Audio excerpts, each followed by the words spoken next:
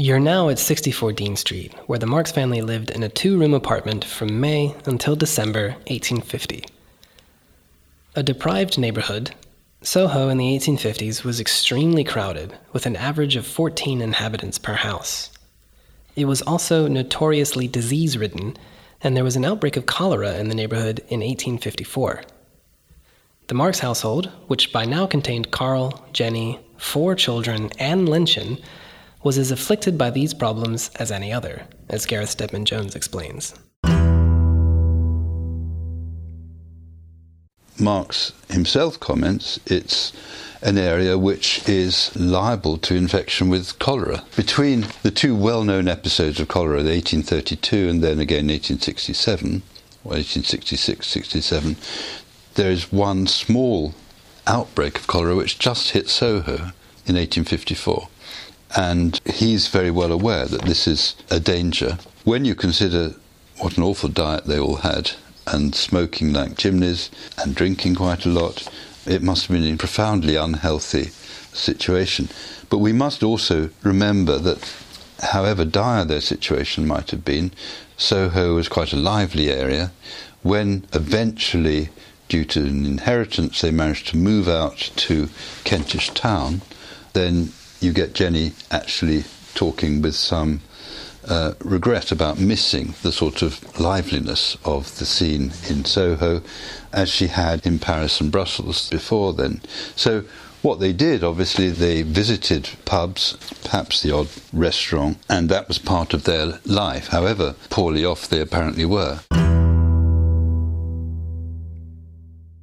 Adding to these problems was the family's chronic poverty, exacerbated by Carl's difficulties in finding steady work, and Carl's and Jenny's poor money management. Here's David McClellan. These were the most difficult years, I think, for the Marks family, partly because their income was very chancy. They got some support from friends, some support from Engels. But it has to be said that Marks himself, and to a lesser extent I think his wife, were very bad at managing money. It has been calculated that the income they actually had was quite sufficient to support a lower middle class family, but they weren't very good at managing it. And so you've got a perpetual crisis of one sort or another. Marks wrote about one such crisis in 1852. Marks writes in a letter to a friend of his the following. This is 1852 in Dean Street. "My wife is ill. Little Jenny is ill." That's his eldest daughter. "Lynchen," that's the maid, "has a sort of nervous fever. I cannot and could not call the doctor because I have no money for medicine. For 8 to 10 days I fed the family on bread and potatoes, which it is still questionable whether I can rustle up any today. Naturally, this diet was not recommended in the present climatic conditions. I didn't write any articles for Dana," that's for the American newspaper, "because I did not have the penny to go and read newspapers. I had to put off until the beginning of September all the creditors, who, as you know, are only paid off in small sums. Now there is a general storm. The best and most desirable thing that could happen would be that the landlady threw me out of the house.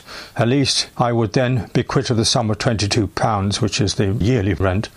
But I can scarcely trust her to be so obliging. Also Bakeman, milkman, the man with the tea, greengrocer, old butcher's bills. How can I get clear of all this hellish muck? Finally, in the last 8 to 10 days, I have borrowed some shillings and pence.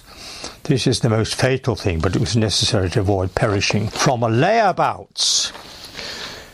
Now, that gives some indication, I think, of the penury in which Marks lived, partly, as I say, due to his lack of attention to finances. The family tried a number of different strategies to stave off disaster. Funnily enough, not funny for Marks, I suppose, he actually spent a night in the police station, in the police cells, having pawned his wife's silver, his wife being aristocratic and inherited some family silver from the Dukes of Argyll. The pawnbroker thought that this must be contraband of some sort, And Marx was hauled in for questioning, had to spend a whole night at the police station before he could provide his bona fides for this. He did try and find a job. He applied to be a railway clerk in Paddington Station. However, they refused his application on the quite justified view that his handwriting was so awful that nobody would be able to make sense of anything that he wrote. Even Prussian spies commented on the desperateness and disorder of the Marx's situation. In 1853, one reported, "In the whole apartment, there is not one clean and solid piece of furniture. Everything is broken down, tattered and torn, with a half-inch of dust over everything and the greatest disorder everywhere.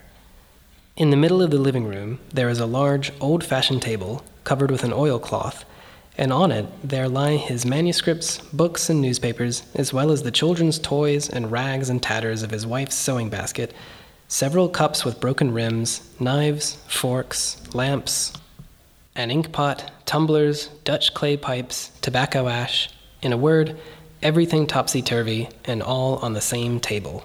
Ultimately, it was through the charity of Marx's friends that the family kept afloat. Gareth Stedman Jones. Karl earns a little money from journalism, but actually a large part of the family income really comes from gifts of other activists in the Communist League. Engels' financial assistant to the family is well known, but it wasn't just Engels. Lassalle and all sorts of people gave them money because he was like the leader of the group, and he had a very strong sense of being the leader of the group. Being at the center of such a network made life in Dean Street much more bearable than it would have been otherwise. David McClellan. In Dean Street, a lot of people came to visit. It was a great hub of the German refugee émigré community there. All sorts of friends, Willich and Wehr and people like that would come and visit. And their account of Marx's household then is that it was extremely chaotic, but very, very welcoming. So everybody was welcome there. People would flood in and out, try and find a place to sit and try and peer through the smoke and the tobacco fumes to see what was going on. But in the end, have a very nice time, Still, poverty and disease took their toll. Marx had 6 children. 3 of them died while they were in Dean Street, and 3 survived that, but 3 of them died during those times when they were in Dean Street. The death of their 1-year-old son, Guido, named after Guy Fawkes, prompted the Marxes to move to 28 Dean Street in December 1850. Yet tragedy continued to follow the family. Their daughter Franziska, who was born in early 1851, passed away in April 1852.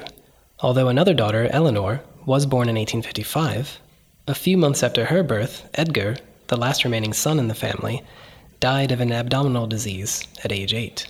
Meanwhile, Karl and Jenny themselves were constantly ill, suffering from exhaustion, boils, carbuncles, liver pains, headaches, colds, coughs, hemorrhoids, rheumatism, and eye inflammation, just to name a few.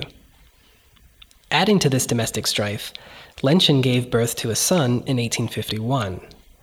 Although Engels claimed paternity, it's now widely agreed that Marx was the father, and it's quite possible that Jenny knew or suspected that this was the case. The boy, Frederick, nicknamed Freddie, was fostered to working-class parents in the East End, where he had little or no contact with his father, though his half-sisters maintained relationships with him in the following decades. Somehow, through all of this chaos, Marx actually produced some steady and important work in the 1850s. We'll hear more about that at 28 Dean Street. Keep heading up Dean Street in the direction that you were walking. 28 is on the other side of the street. The addresses 26 to 29 are now occupied by Quo Vadis Restaurant, and you can see a blue plaque on the second floor put up by the Greater London Council that reads, Karl Marx, 1818 to 1883, lived here, 1851 to 1856. This is actually slightly inaccurate, since the Marxes moved at the end of 1850, but the address is correct.